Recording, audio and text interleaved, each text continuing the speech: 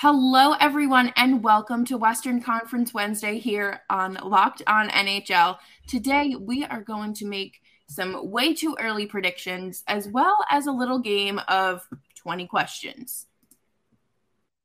You're Locked On NHL, your daily podcast on the National Hockey League.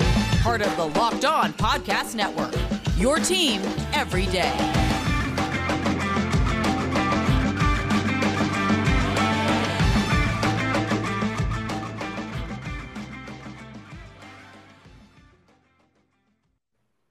Hello, everyone, and welcome back to Locked On NHL, or welcome to Locked On NHL, as we're diving into Western Conference Wednesday as we are wrapping up August. It's hard to believe the summer is almost gone. As always, I'm Jess Belmosto here with you, as well as Battle of Alberta's other half, Brett Holden of Locked On Oilers. How are you, Brett? I'm not too bad. You mentioned how summer is kind of winding down. Somebody put it on one of my social media people, I guess. They said that August is their Sunday scaries of the summer, yes. And that's how I'm certainly feeling right now. I'm feeling September's on Tuesday or Thursday, excuse me. So I'm like, yeah. Oh. Yep. I started classes this week, so Ooh. I'm just already kind of like, okay, my summer's over. Time to jump back into hockey. Mm. But I figured today we could kind of see, we have a better picture of what the off season has looked like and what teams are shaped up to versus, say, 4 or 5 weeks ago. And I thought today we could jump in with some fun, crazy questions that might get some people thinking, and I'm always excited to just kind of have more of a conversational, not debate, but hear what other people have to say. But before we do that, please remember to subscribe to Locked On NHL wherever you get your podcasts. We are free and available on all platforms, including YouTube. Okay. Which team or teams overachieve for you? There are a couple, maybe not necessarily a couple, but there were a few where I was like, is this technically an overachievement? Is it not an overachievement? Are they underachieving? For me, and I say this kind of not necessarily tongue-in-cheek, but a little hesitantly, but I say the overachievers will be the Vancouver Canucks. I think there's a lot to like about the Vancouver Canucks, a lot to like about what they did in the off season. Obviously, they brought in Ilya Mikheyev, as well as I keep wanting to call him Evgeny, but it's not Evgeny. It is Andrei Kuzmenko. Excuse me. I keep thinking Kuz. I'm like, oh, Evgeny Kuznetsov. No, yeah. Andrei Kuzmenko, who is in a big battle, not battle, but a lot of teams wanted his services. Vancouver ended up winning. He feels like it's at home there, and their forward core is very impressive and exciting. Obviously, they have Thatcher Demko in the net, and it's tough to get much better than that. But the defense for me is just too big of a question mark. I think they'll go far, and I think they'll do well. But I think once you get into the grind of the season, you get in, maybe if the Vancouver Canucks do make the playoffs, I don't think that defensive core can really push them to the next edge or the next step, really. And I think that's why I think they're just going to be overachievers. I think they're going to hit a bump in the road that's just going to be too much for them to overcome. And that's, for me, the Vancouver Canucks.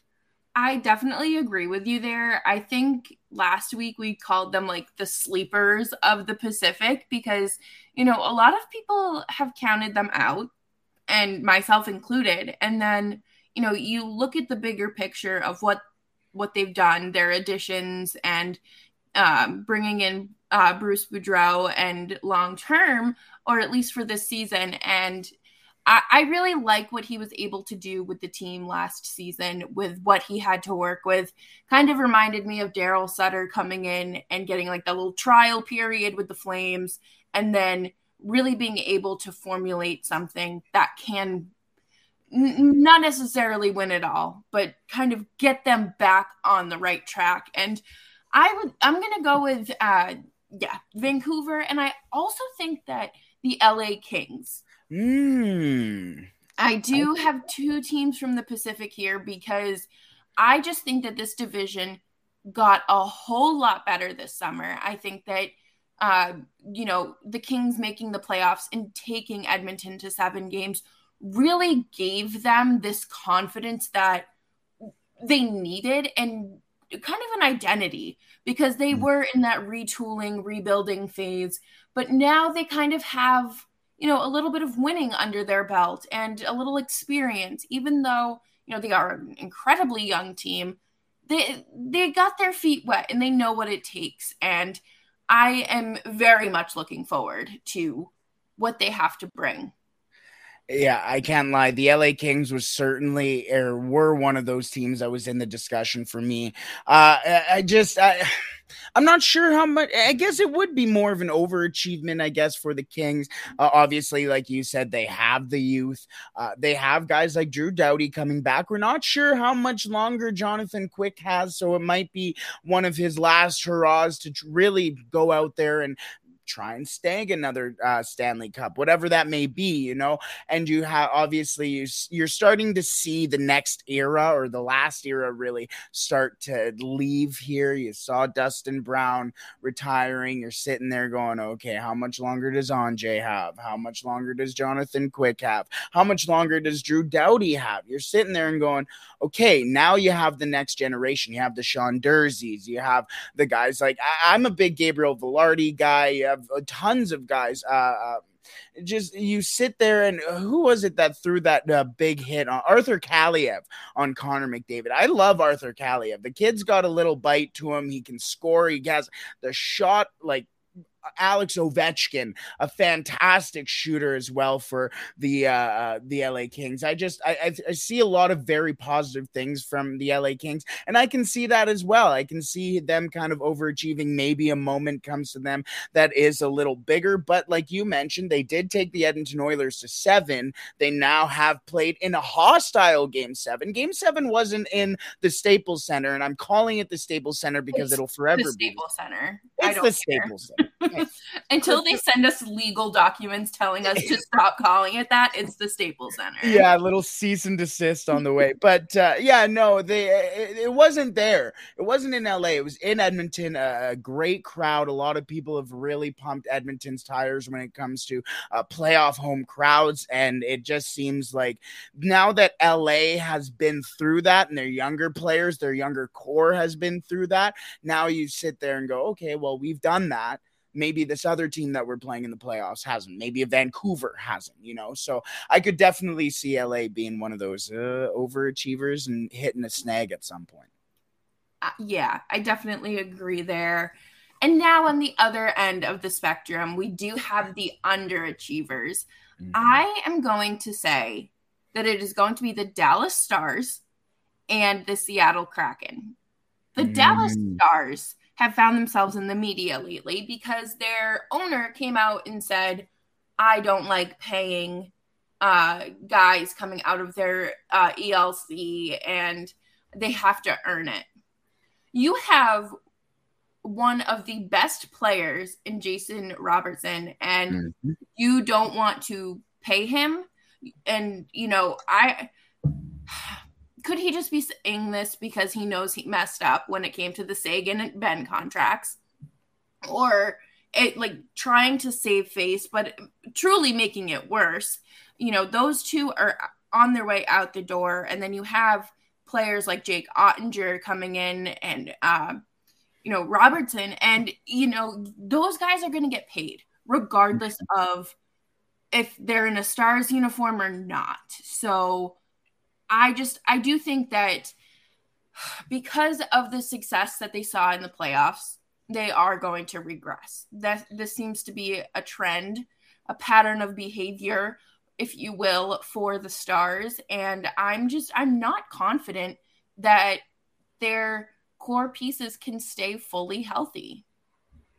And then Seattle, just a mess. But yeah, no kidding. A mess is certainly the right word for it. But I mean, they have their two young players. Yeah. They have, the two centers, and that's how you build around a team. So fair enough. I don't know. Their goalie situation just does not sit well with me.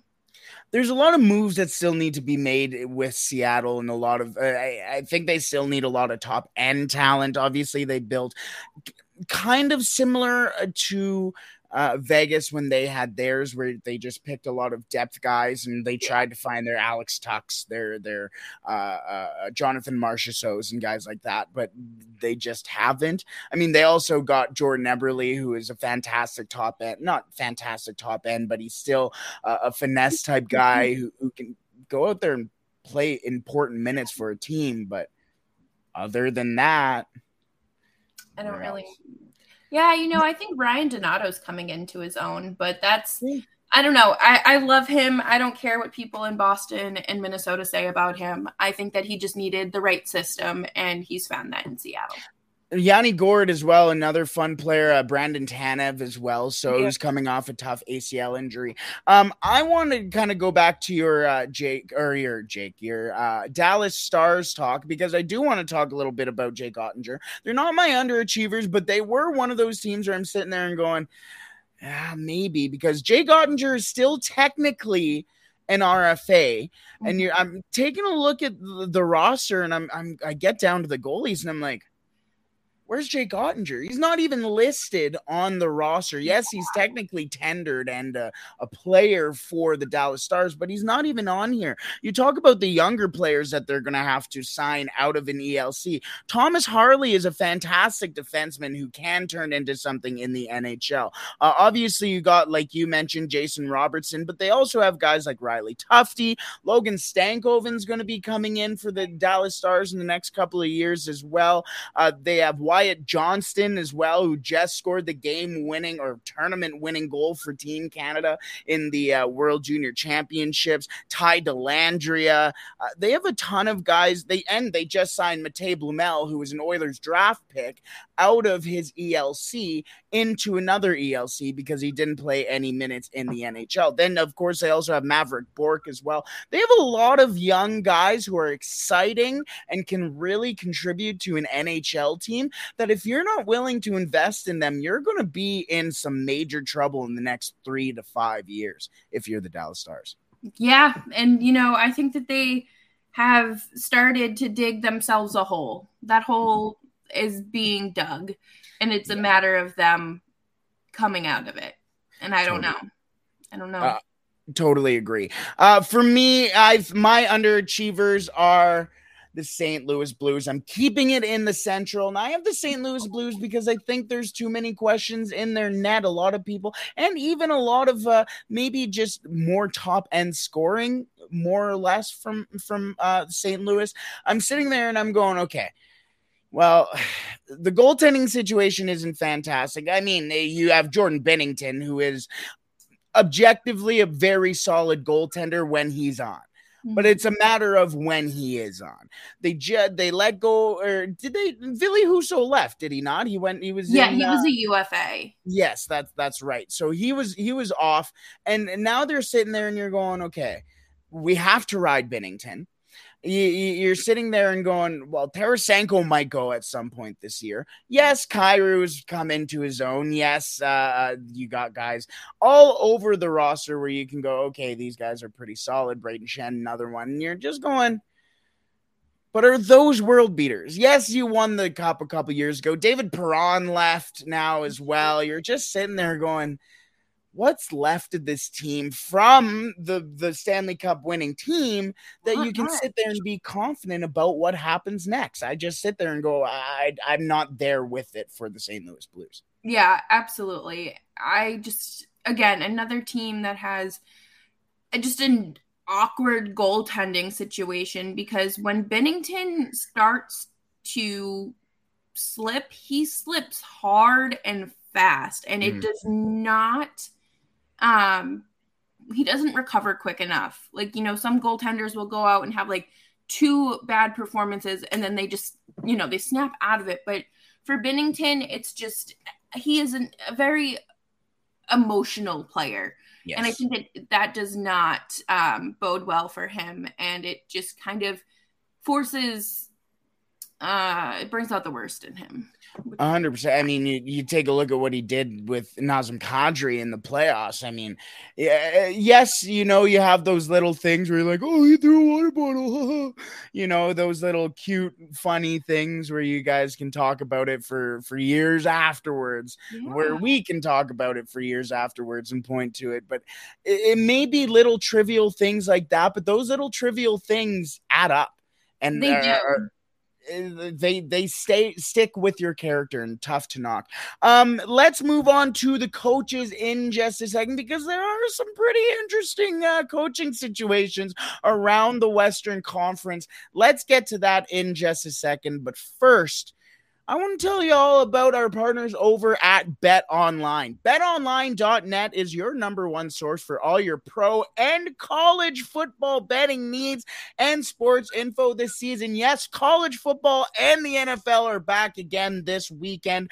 Find all the latest football league developments, game matchups, news, and podcasts, including this year's opening week's games. Yes, as I just mentioned, the opening week for both colleges, you can get Lee Corso putting on his mascot helmet and everything else with the game, or what's NFL? Red Zone. Yes. Oh, I love Red Zone. You can't get me off of Red Zone. That's all starting once again this weekend. So if you're a big football fan, it's all starting to pile up. BetOnline is also your continued source for all your sporting wagering information, including live betting, esports, and scores. The fastest and easiest way to check in on all your favorite sports as well, and events, including the MLB, MMA, boxing, golf, NHL. I already mentioned the NFL. NBA is going to be starting up again soon. LeBron's going to play until he's 47. Head to the website today or use your mobile device to learn more about the trends and action. Bet online, where the game starts. Where we're going to continue is where a coach is potentially going to end. And that is where and who we think is on the hot seat for the coaches. Who is going to be the first coach fired this season in the Western Conference, Jess? We just talked about St. Louis, and I'm going to go with Craig Berube. I think that he just has, he's won a cup with them. So, like, that's, already checked off on his box. The upper management, great, you brought that. All he does is complain. And, I think that it's kind of forced the referee's hands, if you will. But I definitely I think that it's going to be him, because he has pieces to work with, but I think that the management has an expectation of winning. Yeah. See ya. No, I hear that. It's tough because one of our next questions, I have them kind of lined up here, but I'm sitting here and I'm going, okay, he's one of the longest tenured coaches in the NHL. He's been with the St. Louis Blues since 2018, which feels like a fortnight ago. But you sit there and, like you said, he won a Stanley Cup with them. Since then, it's been kind of a regression. It's tough for me to say Craig Berube because my dad is a massive Craig Berube guy.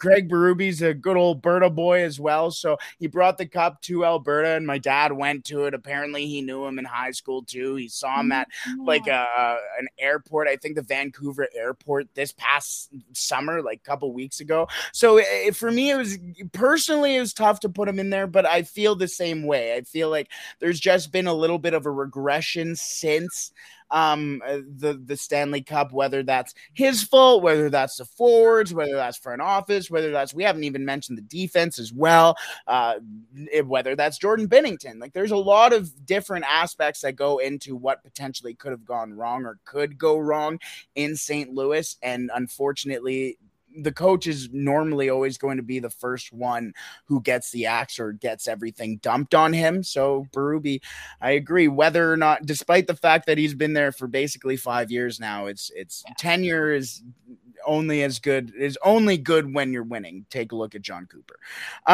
But for me, My first coach to be fired, and this one might be a little bit of a low-hanging fruit, but mine is Dallas Eakins. That was my second guy. Yep. I expect so much, not maybe so much from Anaheim, but I expect decent things from Anaheim almost every year. Yeah. And then you sit back and you go, oh, Dallas Eakins is behind the bench. And I remember sitting there watching Trevor Zegras in his first game and being so excited to watch the game that he's going out there and producing. It's his first game in the NHL. He's an exciting player to watch. He can distribute the puck. He can shoot the puck. He can do Trevor Zegras type things. And then I remember going, why is he not out at this point? Why is he not out now? Why is he not here? Why is he not there? And then they'd show the bench and I'd go, oh, it's Dallas Eakins behind the bench. He doesn't know how to contain, doesn't know how to coach a young player to save his life. I'm getting a little riled up about this because I'm sitting here remembering, oh my goodness, the Edmonton Oilers had Taylor Hall, Jordan Eberle, Ryan Nugent-Hopkins, and Nail Yakupov. And guess what? Nail Yakupov is playing on the fourth freaking line. Why? Oh, because Dallas Eakins has no trust in those players. Right. So if you're a young player going into Anaheim, you must be sitting there going, my coach doesn't care.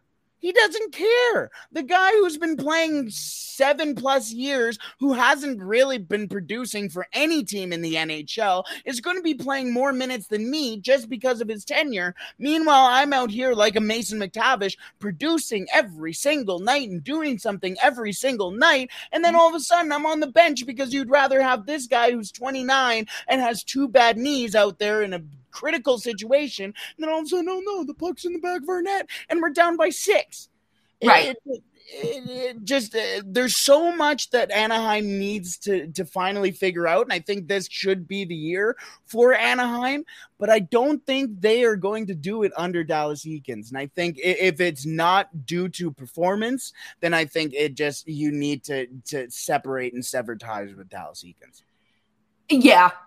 You said it yourself. I haven't had to watch him coach any of my teams, but especially with Mason McTavish coming in, how are you going to play that guy with 2 bum knees, a broken hip, a bad back over Zegras and McTavish? I don't know. It's not ideal, especially with the promising future of these young kids.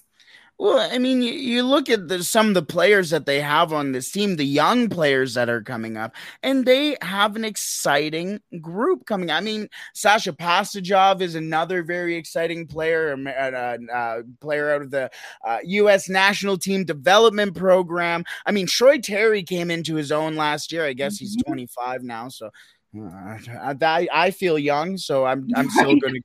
I'm going to give him that. And on the back end, too, you got guys like Jamie Drysdale coming up, Pavel Mintyukov, got a bunch of guys, Olin Zellweger, obviously, as well, who can really be something exciting for Anaheim. But he can only be exciting for Anaheim if Dallas Eakins is not in there. Sorry. Yeah. I'm not. I was a Dallas Eakins guy when he came in with this horrible Edmonton Oilers team over my shoulder here, and then I realized what he was doing, and you're just like, this isn't it. And you've seen it now in Anaheim for a team who should be better than they are, and now they're picking again a lower level pick. So it's just there's always something that's there, and it's always Dallas Eakins. But let's move on to we talked about some. We gave yours, yes. Yeah. We started with yours. I was like, oh my goodness, I went on this rant. Let's go on to the hot seat now. Who will be on a little bit of the hot seat in general around the Western Conference for some head coaches? I'm going with Dallas Eakins. I think that maybe Anaheim is starting to piece together what's going on and, kind of realizing the common denominator here. And he's going to be on a short leash. Yeah. No, 100%. And especially with I don't want to, because I've never been one of those believers that, the West or the Pacific is weak.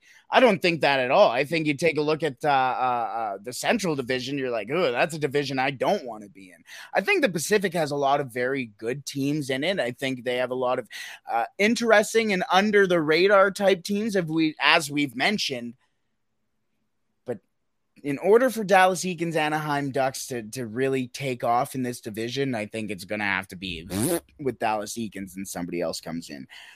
Yeah. For me, I did have also Dallas Eakins. I have a plethora almost of coaches on the hot seat. I had Eakins. I have Andre Turgenet. I can never say French names that don't have some sort of silent letter in them. So I think it's Turgenet. He coached one of the World Junior teams, so I know who he is, people, but I can't say his name. Another team, he's out there in Arizona. What does Arizona have to offer? Type stuff, he's probably.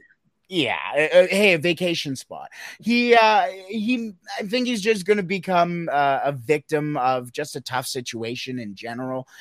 So I think he'll be on the hot seat. I also have John Hines as well from Dallas. Ooh. I'm sitting there. It just like we said, there's maybe too many question marks around Dallas that if they start underachieving, they're going to panic and go, oh, my goodness, we have Sagan, we have Ben, we have Robertson. We don't have Klingberg anymore, but we have Hakanpää, we have Heiskanen, we have, hopefully we can figure out this Jake Ottinger deal.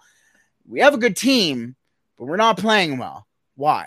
Well, maybe it's the system.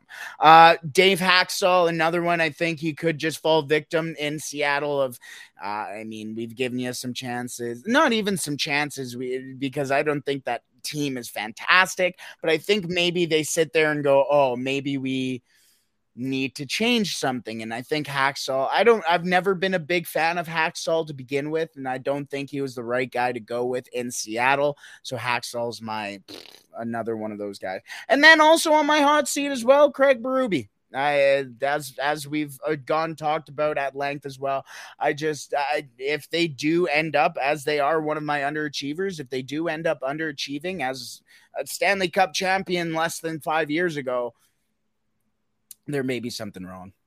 Yeah. I agree.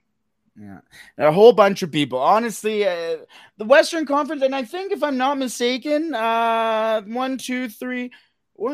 of those are from the Central. So the Central is going to be interesting. I wanted to throw in the Winnipeg Jets coach as well, but obviously Rick Bowness is brand new. So unless they go like 0-20 to start the season, I just don't see it. Yeah, I don't know. I really don't have too much faith in really the Central teams this year. Yeah. Even though I'm talking a lot about the Pacific, I really think the Central is going to be the weaker team. Mm-hmm. No, 100%. But we do have some fun questions to wrap up the show with. We do. So, stick around and find out. All right. Would it be a show if we did not talk about Vegas? No. All right. Does time help Vegas's cap issues? Or does it just make it worse? It makes it worse. Yeah. I'm sitting there. You posed this question to me on when we were talking about the show, and I'm sitting there and I'm going, maybe. But then I'm going through their cap friendly page. I'm a big cap friendly guy, and I'm sitting there and I'm go, okay. Well, currently they're sitting $10 million over the salary cap. That you sit there and go, oh my goodness, that's bad. Yeah. They do technically have where is it? $12 million in cap relief. There it is. $12.857 million in LTIR relief. The issue is that on the LTIR is Robin Lehner. So if Robin Lehner comes back, that is a $5 million contract that in $5 million that you're going to have to try and figure out how to bump off the roster and then bring back Robin Lehner at some point. That doesn't help anything. You already tried to move Dodonov last year at the deadline, and we all saw how that happened, and we all saw why it happened. You already had to move Max Pacioretty because of stuff like that. And now what? You sit there and you go, I mean, you still have most of your core from that very solid, basically the first team of the Vegas Golden Knights. You brought in Phil Kessel on a very team-friendly contract, but that's what it is, team-friendly. Now, I mean, a lot of players are going to be sitting there and going, okay, Vegas could be an option, but if Phil Kessel, who has an Ironman streak, who scored 44 assists last year off the top of my head, and he's getting $1.5 million, okay, I'm sorry, but I'm not going to Vegas. There's too many things that need to happen if a player comes off the injured reserve. If somebody goes down and you need to make a move, I don't think their farm system is good enough for them to supplement that loss. There's just, for time purposes, I think as time goes on, it's going to get worse. Yeah, I completely agree. I think that last year I kept saying they're going to have to trade someone. They're going to have to do something, but they were able to make it work temporarily. Yeah. Mark Stone is apparently injured. He had back surgery, and he is supposedly out for most of the season this year, or at least to start the season, but he's going to be available for training camp and like all this stuff. And I don't understand how any of that works, because I feel like that is truly circumventing the cap, but illegally. Yeah, well, we know how the NHL deals with those, and those are buying T-shirts for Nikita Kucherov. I completely agree, because now you're sitting there, and again, one of those guys who are injured, he's not on the LTIR right now, so do you put him on the LTIR? Maybe. But then if he comes back halfway through the year, then again, you have to make that space for that player. And Mark Stone is currently making $9.5 million. So if at one point you have to make a move, or if Mark Stone comes back halfway through the year off the LTIR, then you're going to have to move $9.5 million off of your roster. If Robin Leonard comes back, then you're going to have to move $5 million off your roster. How do you do that in the middle of a season? They just shouldn't have traded for Jack Eichel. Like, that's what this goes back to. It's Jack Eichel. 100%. Jack Eichel's in a worse spot than what he was in before. Right. Because of himself, almost. Right. Like, I don't understand. I don't know. I don't know how you do this. I think if they want to, they could absolutely trade Riley Nash. No, Riley Smith. I always say Riley Nash, but I mean Riley Smith. Riley Smith, I think he's making like $4.5 million. So, and I think that he's a great depth player that a lot of people would love to have on their team. He's still producing and whatnot. So, I think a team that is in a, contending spot would trade for him. But I don't know. I just know that Vegas's general manager will not be up for our next question. Yes, I was trying to figure out a way to lead into it, and I was going to say for the Vegas Golden Knights to figure out what happens next, it's going to take one heck of a GM. And now, as you mentioned, our next question is, who is going to be our early prediction for the general manager of the year? I think we might honestly have the same answer here, which I'm not too pumped about. So Jess, I'll let you go first. I think like right out of the gate, it's Brad Treliving. Yeah. I mean, he made the best of a horrendous situation 2 times. So I think that, you really have to give it to him, at least for now. Like, we don't know what this team is going to look like on the ice, but on paper, it looks great. So, Brad Treliving, again, you don't know what this team could look like.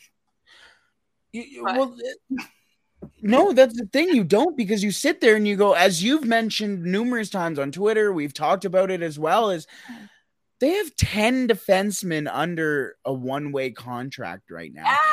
And the Calgary Flames are currently sitting there with $2 million in cap space. Technically, it says here on cap friendly, but if you move a defenseman, you can get a top 6 winger, even a top 9 winger. And that's a very exciting team. There's still space and wiggle room to make a move here for the Calgary Flames and still get better.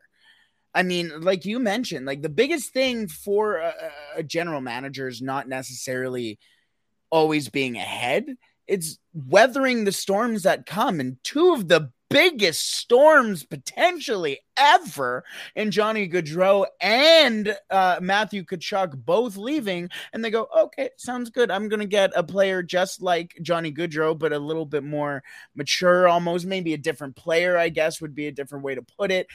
And then you basically get a Matthew Tkachuk 2.0 in Nazem Kadri, and you're sitting there and going, oh, okay. All of a sudden, I'm not feeling too bad. Right. And I don't know. I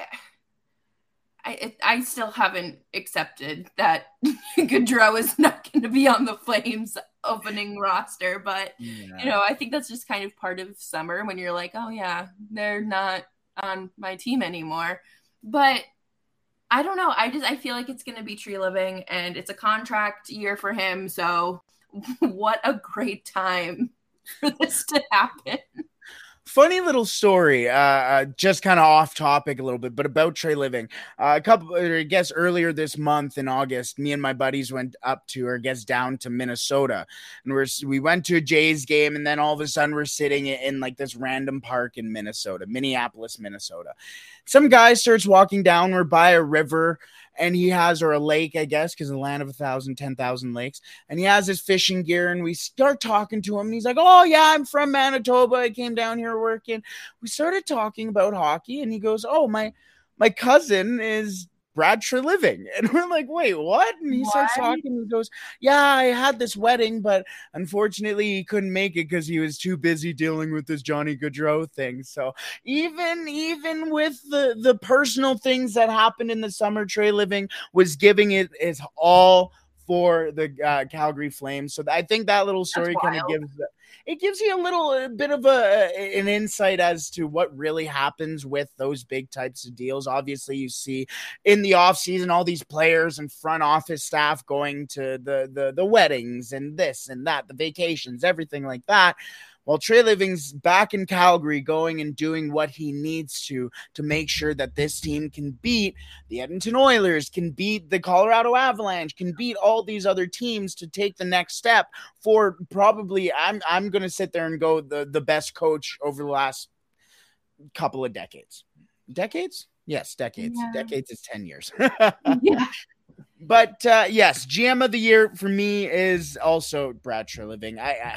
I don't want to throw in Ken Holland as well, but to be a little different, I would also throw in Kenny Holland. I think what he's done with the Oilers, making sure that he also has, because it's taken such a long time for anybody really to find Connor McDavid a winger for him that can really work with. He's kept the defense basically intact as well. He found a goaltender. The Edmonton Oilers can be a very scary team because of the little intricate works that Ken Holland has done, but it's nothing compared to what Brad Treliving has done for the Calgary Flames. Should we? I guess we have. Those were our general manager questions. Now's the fun part. The fun part. We have two more questions remaining, and this one's a little fun. This one has something to do with the jerseys, the reverse retros. A fun little announcement that came out, and this isn't Western Conference; it's the Eastern Conference. The Buffalo Sabres are going back to their black and reds. The Buffalo Plug. I love them. I love them. I love it. So let's go back into the Western Conference and predict who is going to have the best reverse retros this season, because they're coming out with brand new ones. Jess, who do you think is going to have the best reverse retro this year in the Western Conference? I feel like I can't say the Flames because Blasty is coming back, but yes, and it's just beautiful. It's gorgeous. I've seen prototypes. Sorry, I didn't sign an NDA, so like I'm just saying, but whatever. But I really want to see Colorado do something with the Nordiques. Ooh. I really want to see that. So I'm going to say Colorado. See, that's what I was thinking as well, because the Nordiques would just be such a beautiful throwback. They did kind of a little bit, well, not a little bit. They did do the Nordiques again this year. I wonder if they don't go to their like away jerseys for that. Yeah. That's what I was kind of thinking as well. I'm interested to see what they do for those. For me, I'm going with, and I don't want to say the Edmonton Oilers, and I don't agree at all, because I think it sounds like they're going to be bringing back the cog logo, the flying cog, basically. And I'm a big fan of that. I love the old ones, the McFarland jerseys, as they're called up here, the Spawn jerseys, I used to call them, because McFarland made Spawn, but they're making ugly. I guess they're trying to modernize it to the Oilers, like orange and blue. And I'm just like, nah, that ain't it. I'm going with the Pacific team, and that's the Anaheim Ducks. I'm saying the Anaheim Ducks. You can't ever go wrong with the masked duck. You can't ever go wrong with it. I don't care. Bring back the old vintage, like the 1990s or Paul Correa type. Give me a purple. Give me a good old mask. Tealish, greeny. Yes. Oh my God. And I know that they moved away from it because like they wanted to separate themselves from Disney and like not be a juvenile team. Capitalize on it because your team is young. Exactly. Now is the time to do it. And imagine all the young kids who are sitting there. And now, obviously, as well, there's the Mighty Ducks series on Disney Plus. So you might as well have all those kids who are sitting there going, oh, man, Coach Bombay is so cool. And then they'll mature and go, oh, no, Coach Bombay is just like all the other coaches I've ever had. But anyways, then you can go and sit there and also sell Trevor Zegras jerseys on top of that. Plus, then you can try and get maybe Disney along with it, because Disneyland is only about a 10-minute drive from the Honda Center. Yeah. Wow. And then you have like people our age who like grew up and like, I swear there is a picture at every family event from like the 90s to the 2000s where one of my cousins is in that Mighty Ducks t-shirt. So why not capitalize on that nostalgia? Because you know people in their mid to late 20s and older absolutely love nostalgia, and they go back to when they didn't have crippling debt and bills due. No! What it would take to be young again. No, 100%. Because, again, you can get that nostalgia, but at the same time, you can also start to breed the next generation of Anaheim Ducks fans. Yes. And also can start with and hockey fans in general. I was watching the Danbury Trashers doc. It's my first time watching it. I know I'm a year and a half late. I haven't watched it yet, so don't feel bad. It's not bad. It's not bad. I'll give it that. But like he said, just a guy from Connecticut, a kid from Connecticut, started to love hockey and wanted to be in hockey because of the Mighty Ducks. And that's the story for so many kids from the 90s who love hockey. So why not try and bring that back in a market that needs it again? Maybe not necessarily a market that needs it again, because Anaheim Duck fans are fantastic. Every interaction I've had with Ducks fans have been fantastic. Yeah, so really but just might as well. I mean, Southern California isn't exactly a hockey hotbed, but as well, at the same time, you have Trevor Zegras on the cover of NHL this year. So you have a guy on the Anaheim Ducks who also has the Mighty Wing logo on it. Yeah. Maybe they are talking about it. Maybe they are. But that was a nice little rant about Jersey. Yeah, right? Our final question does come back to the ice. And you pose this question as who other than Connor McDavid will get more goals? Well, I'll start this one off, because I don't think it's going to be Connor McDavid that people need to worry about. I know this guy is going to get more goals than Connor McDavid. It's going to be Leon Draisaitl. The most goals in the Western Conference. It's got to be Leon Draisaitl. I talked about it yesterday on my show on Locked On Oilers, and I gave kind of a prediction of how many goals to expect from each player. I had McDavid at between 40 and 50. but I had Leon between 50 and 60. I could see him it would be the third time in his career that he reaches 50. Him and Matthews had a little bit of a fight near the end of the season. Matthews obviously won that one. Leon didn't play in the final game of the year. So I could see Leon pushing 60 at some point, especially with the team the Edmonton Oilers do have. And if the rumors are true and they try and bring in Patrick Kane as well, another puck moving forward, it just makes it that much easier. I mean, imagine defenses and shorthanded units having to sit there and go, oh, okay, here's Connor McDavid, here's Leon Draisaitl, here's Patrick Kane. Here's why even put another team out against them? Like, why? Literally have an off day. It's fine. Just put in a shooter tutor and try your best. Like exactly. For me, it's Leon Draisaitl all day. That is a very good choice, but I have Kirill Kaprizov because I don't know. Kirill the Thrill is just phenomenal. A lot of people I feel like kind of wrote him off his rookie year because he was 24. Okay, that's cool, but your team, you would do anything to have him on your team. And with players that are coming up and through the system and even leaving college or graduating college, like Matt Boldy coming in, and I think it's going to be such a fun team to watch. But I just, again, why put your goalie in net when Kirill is coming at you full speed? Kirill the Thrill in the Central Division. You got Phil the Thrill in the Pacific Division. Got a lot of thrills to be thrilled about this next season if you're a Western Conference hockey fan. I love that show. I've been a big supporter of Kirill Kaprizov since the start. I love that. I dig it. Yeah, I'm here for it. I don't care what people say. As a fellow quote-unquote bloomer, I will take it. We are entering our prime at 24 and 25 years old as adults. After that, it's just kind of hoping the caffeine and the coffee works, but it's okay. It's okay. So, we must be millennials, eh? Yeah. Thank you all so much for tuning in to another edition of Western Conference Wednesday. As this season is officially drawing closer, we are here for you every day, 5 days a week, Monday through Friday. You can find Locked On Flames wherever you find Locked On NHL or your other podcasts. And you can find me on Twitter at Jess Belmosto and the show LO_FlamesPod. Brett, where can we find you? You can find me personally at The Real Holden 40.